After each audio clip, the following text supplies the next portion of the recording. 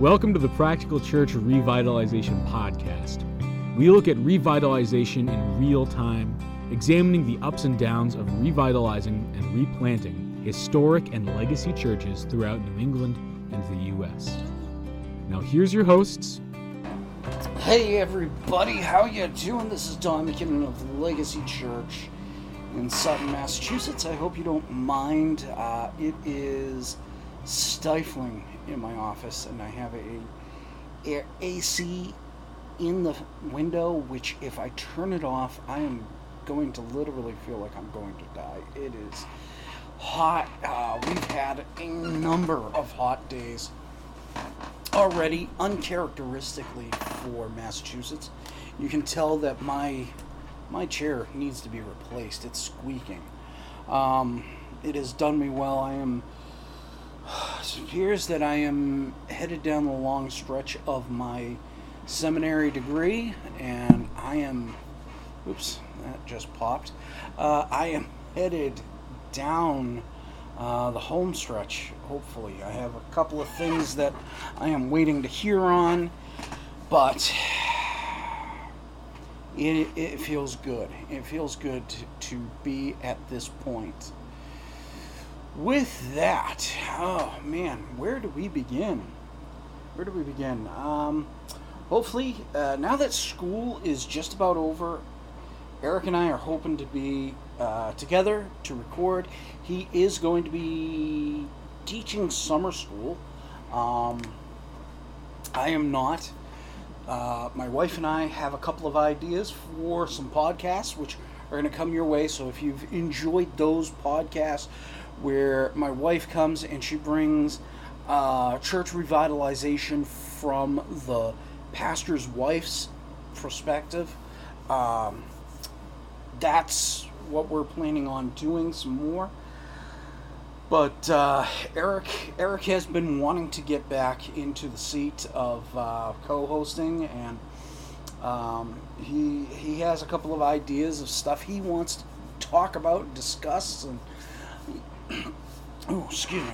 It has just been one of those things where life just gets you. You don't expect it. You don't know how it's going to be, what's going to happen, how is life going to happen? But things go. So here we are, and I don't know if we can say post-COVID times. The states of emergency in a lot of states, probably close to 100% of them are in.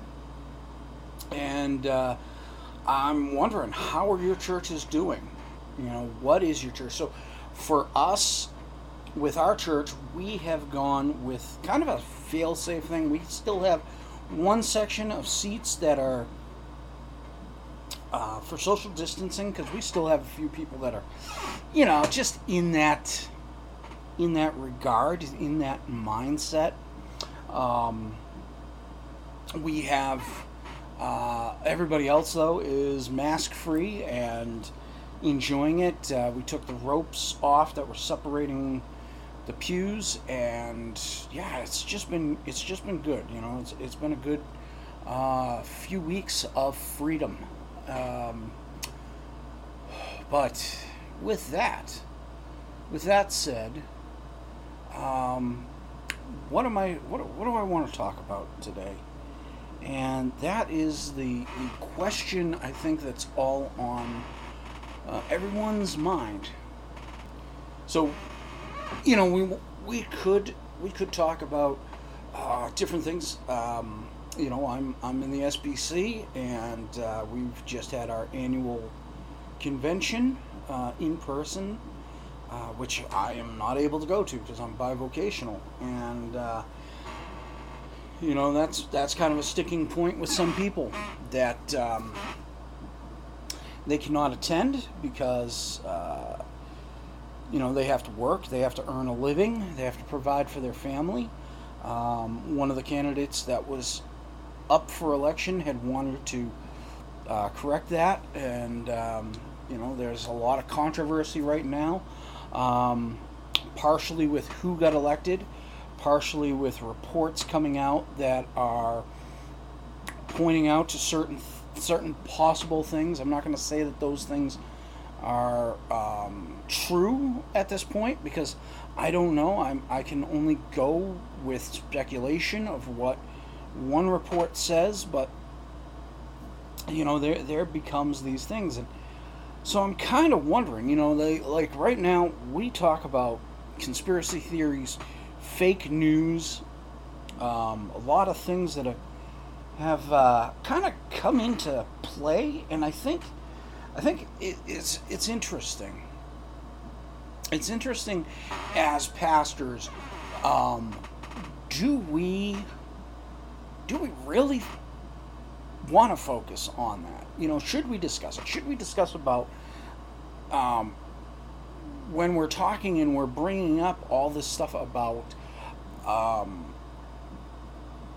the news, the possibilities, the rumors, what leans too much into gossip, what leans too much into slander? There becomes a thing, I think, where we as individuals, as people, we begin to look at certain news sources as this is the be-all, end-all of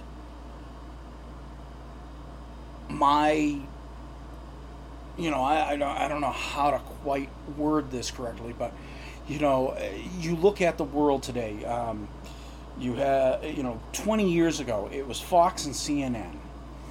One was liberal and one was conservative. So if somebody told you I was listening to Fox, you automatically assumed that they were conservative. And if they said I listened to CNN or watch CNN, you would automatically, assume that they were liberal. It's not really that way.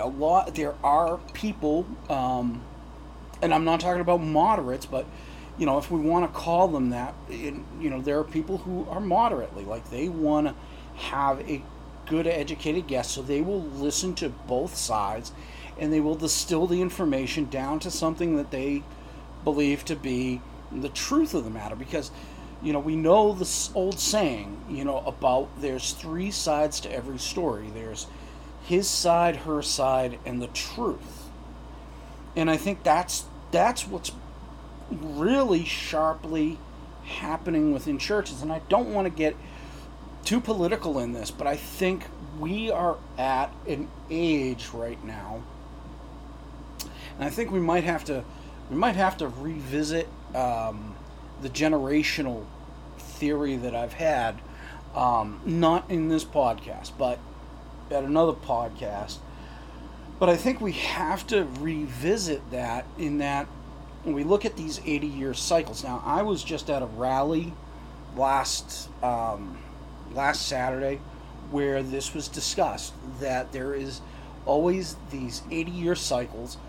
And it's amazing, like if you read the Strauss-Howe book, and this is all I'm going to get into it, but if you read the Strauss-Howe book, they include in their key changes into the direction, the Reformation, the Great Awakening, as parts of that. And so it's really easy to look at that and look at the churches and then distill where we are at. And we are at an 80-year cycle ending.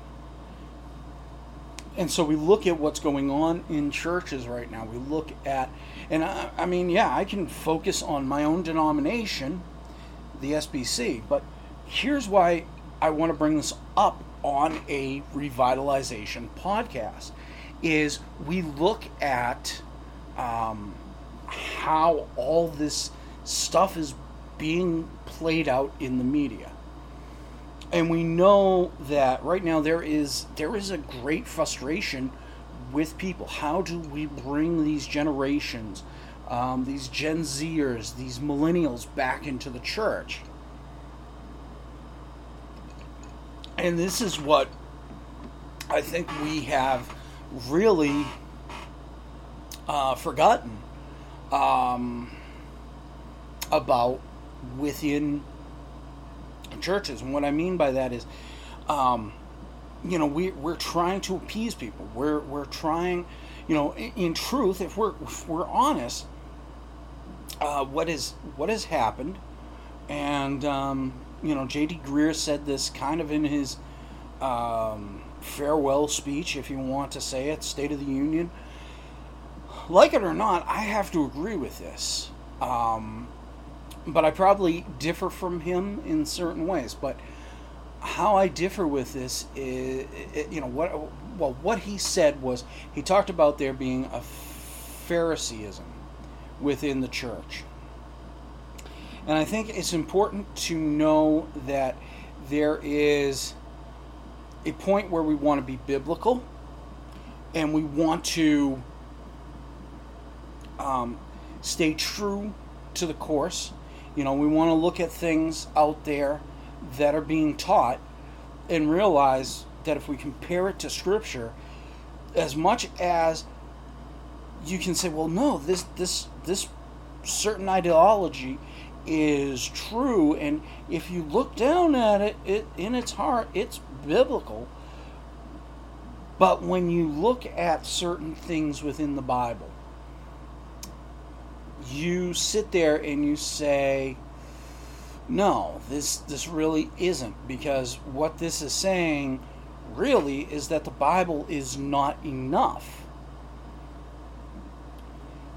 And so you look at the Phariseeism that's going on, and what is happening is we are having a sharp divide, and the sharp divide is we have people who are on the left, people who are on the right, and they're not able to now meet in the middle.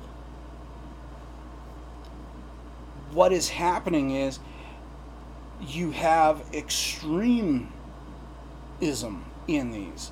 So if you think about this politically, on the political spectrum, you have conservatives and liberals. But then on the liberal side, we throw in the left. And I believe it's David Prager on Prager University has said, if you really look at it, liberals are more moderate than left-leaning people. Leftists are socialists, they're Marxists, they're these political ideologies. Then if you look at the conservatives, you have the conservatives, which will lean a little bit moderate, but then you have the alt-right, which are the extreme, I actually just had a discussion at the men's group. We don't want to say nationalism, but there is a uber patriotism among them.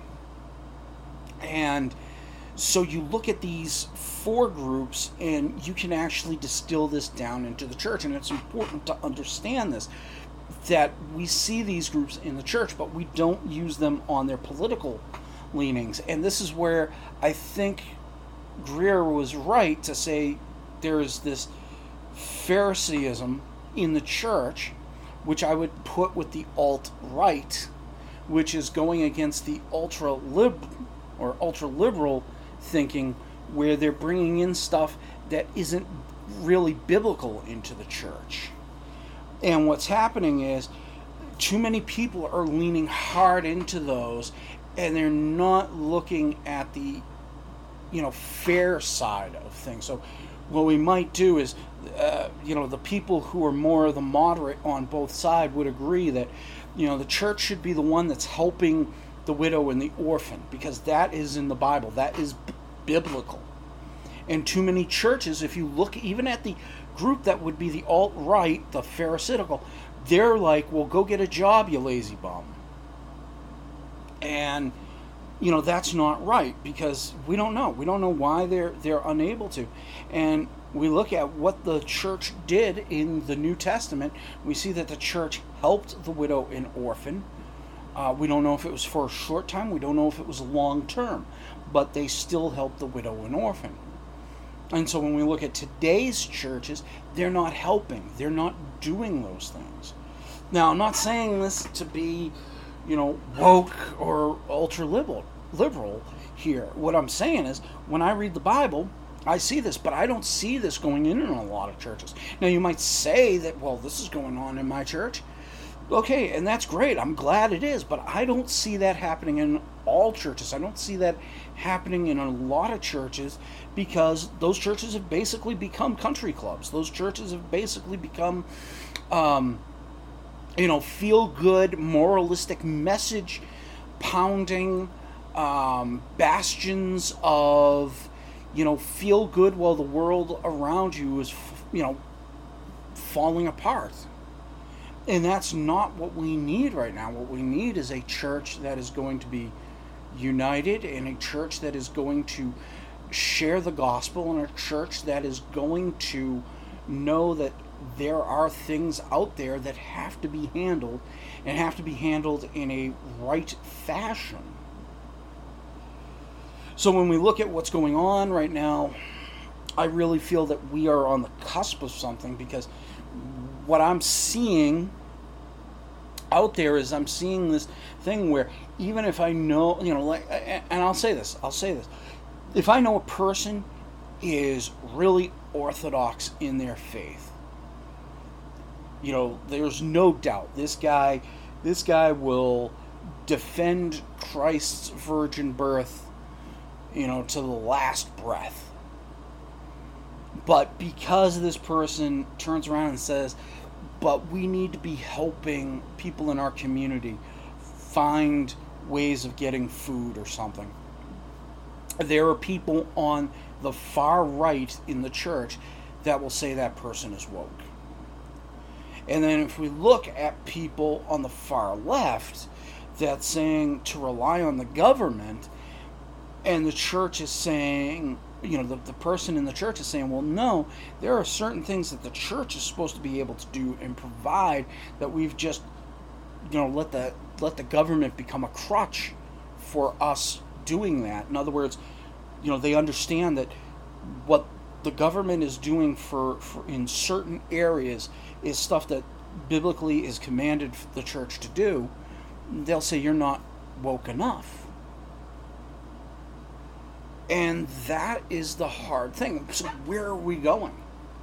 What are we doing? Where is the world headed? Where is the church headed? And that's the thing. I don't think we know. This is the way I see it. I see this as both a pastor and as a historian. I look at what history has taught us about the church, and I look at it, with Luther and Calvin and Zwingli and all of them. There were things in the church at the time that really upset them, that caused the Protestant Reformation. And then we look at, and we look at how that was. Those guys were considered heretics. Those guys were considered, wrong. However you want to look at it, they were considered to be in the wrong of all that was going on. And so we look at that and we say, okay, but then you go down into the Great Awakening, and you see what was going on in the churches at the time, and you see that it is a certain group of men, Wesley, Whitefield, Edwards, to name a few, that were the leaders at that time of the Great Awakening. And then we go down more, the Second Great Awakening, the Third Great Awakening. We keep looking down, and we're at this point now where I think what has happened, and this is where we look at church revitalization, and we're trying to find the perfect formula, the perfect way that everything's going to come together and work together for the church. And we do not know what is going to work. It's going to be trial and error. There's going to have to be some people that become voices for the church. Now, I'm not just talking about revitalization. I think revitalization is going to happen because I think what we're going to see is I hate to put it this way, but if I look at the eras of the church, we see that there always is church splits when stuff happens. If we look back 80 years ago, well, actually almost 100 years ago, if we look at what happened with the church,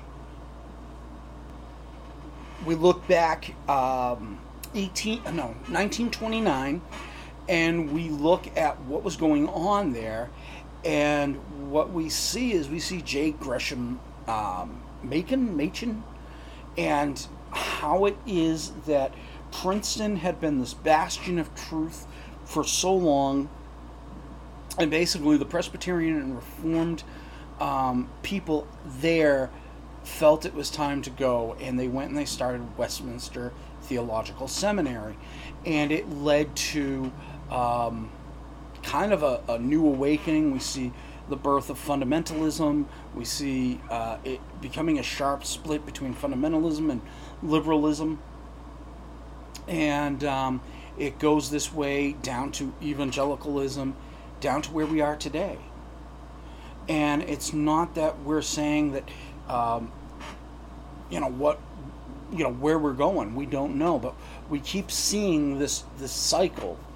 And so here we are, that now it's 90 years later, so we've been in this kind of cusp of something that's going on and changing and everything else. And what is this that's changing? And we see the battle lines being drawn.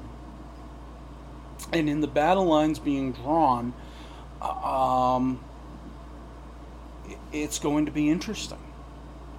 But in all of this, and this is what I'm pointing out, is the church is split. And so people went. So what happened was we saw churches that were almost empty.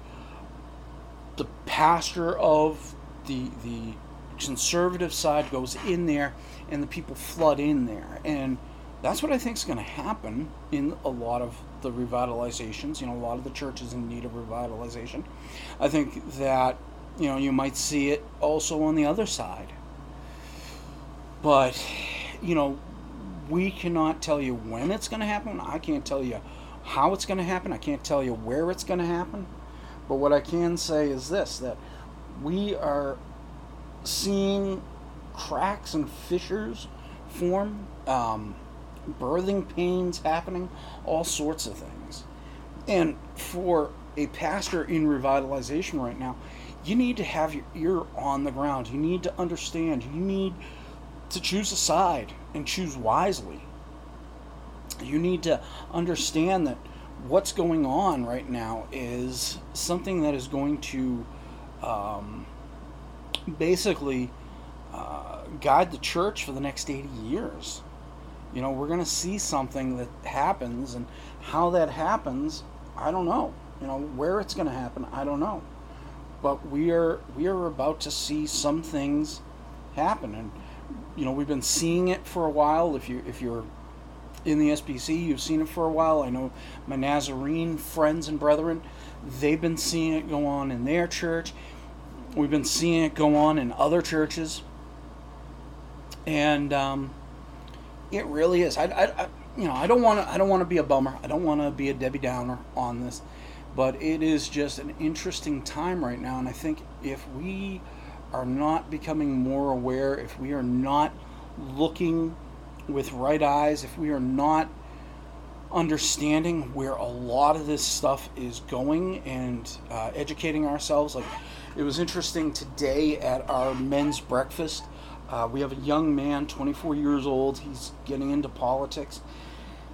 And he basically was saying something that it led to several of the men pointing out to him that he did not understand the truth of certain situations because he hasn't been taught that he wasn't taught that in high school, and that he was making assumptions that were actually false. And I think that's what's going on within a lot of speculation and stuff going on in the church, is people are making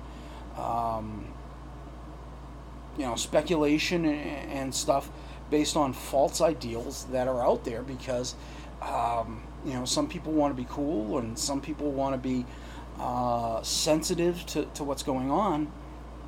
But again, we look at Scripture and what Scripture says and how that plays out. So my main point is this. We're looking at what's going on. We look at CRT in churches right now, and it has become a huge dividing line. My personal standing on this is this.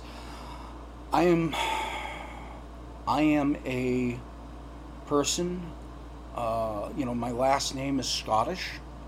I am, how would I describe this? My last name is Scottish, even though it's MC. It should be MAC, but the Scottish lords had a way of doing things where if a person was born illegitimately, they would take the A out to show an illegitimate line.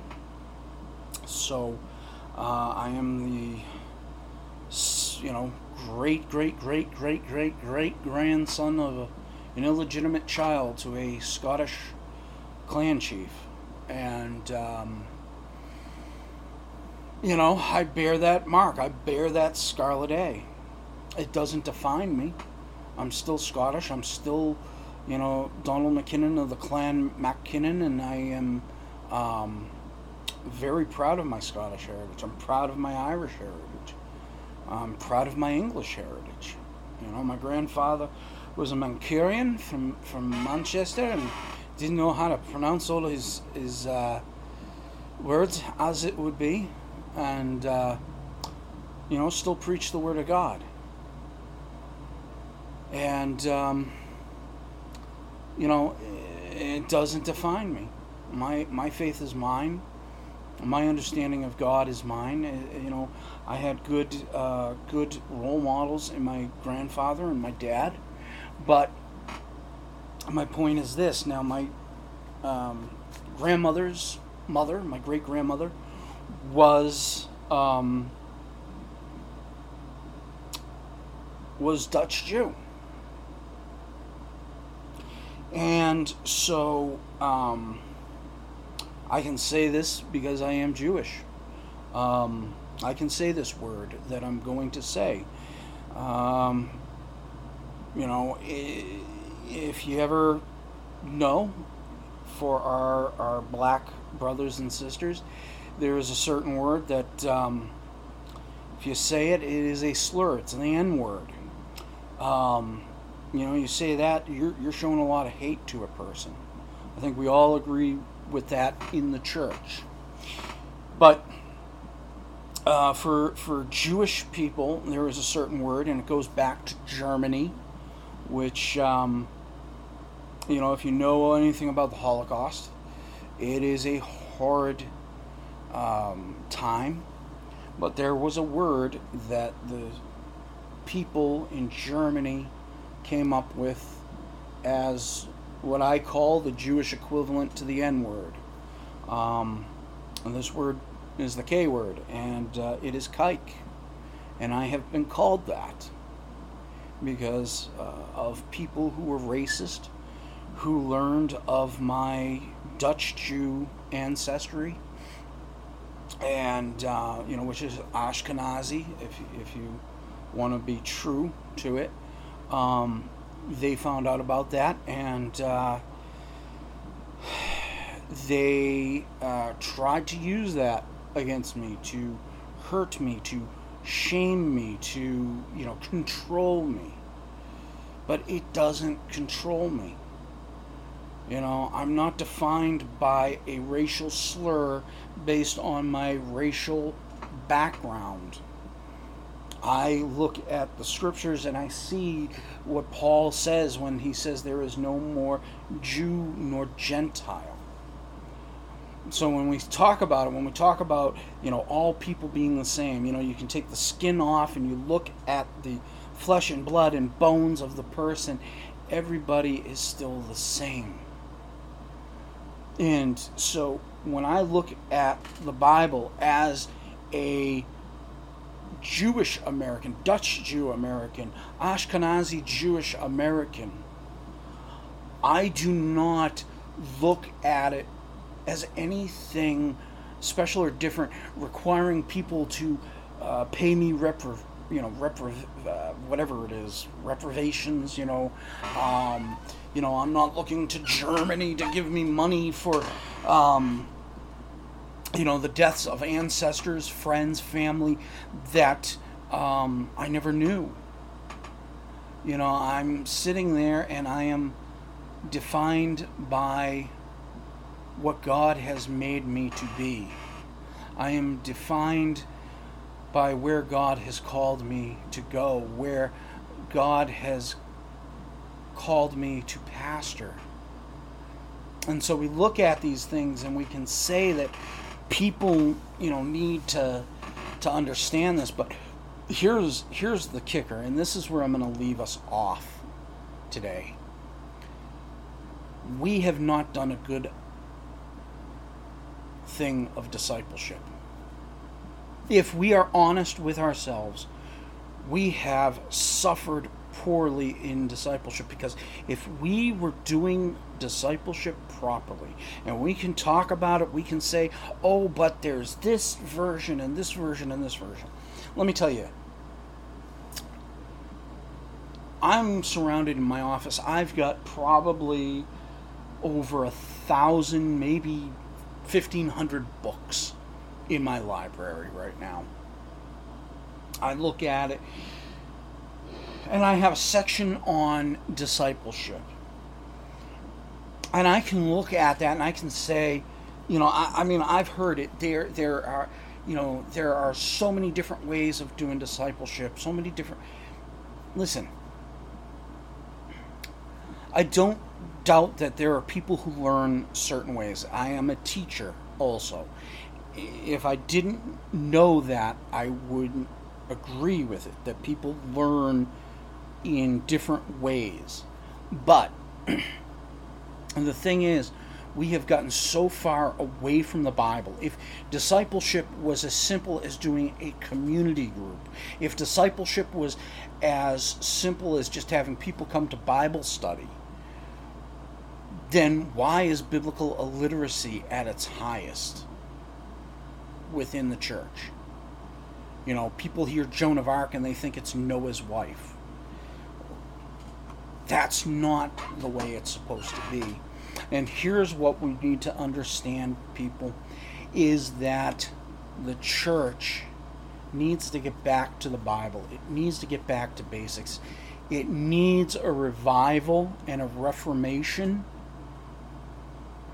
And when we talk about church planting or replanting or anything else, none of that is going to matter until we can have a solid plan of discipleship that is going to turn this country and this world around from the course it's going.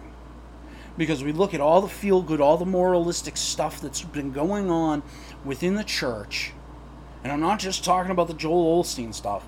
There's a lot of that even in our own churches. And it needs to stop now. And we need to get back to the basics of the Bible so that people can read it and understand it. Get back to, don't give them a book by so many authors on how to live a good Christian life. Give them a good theology book so they can understand the Bible better, so that they can live a good Christian life by understanding what the Scriptures require of them. This is Don McKinnon for the Practical Church Revitalization Podcast, saying goodbye.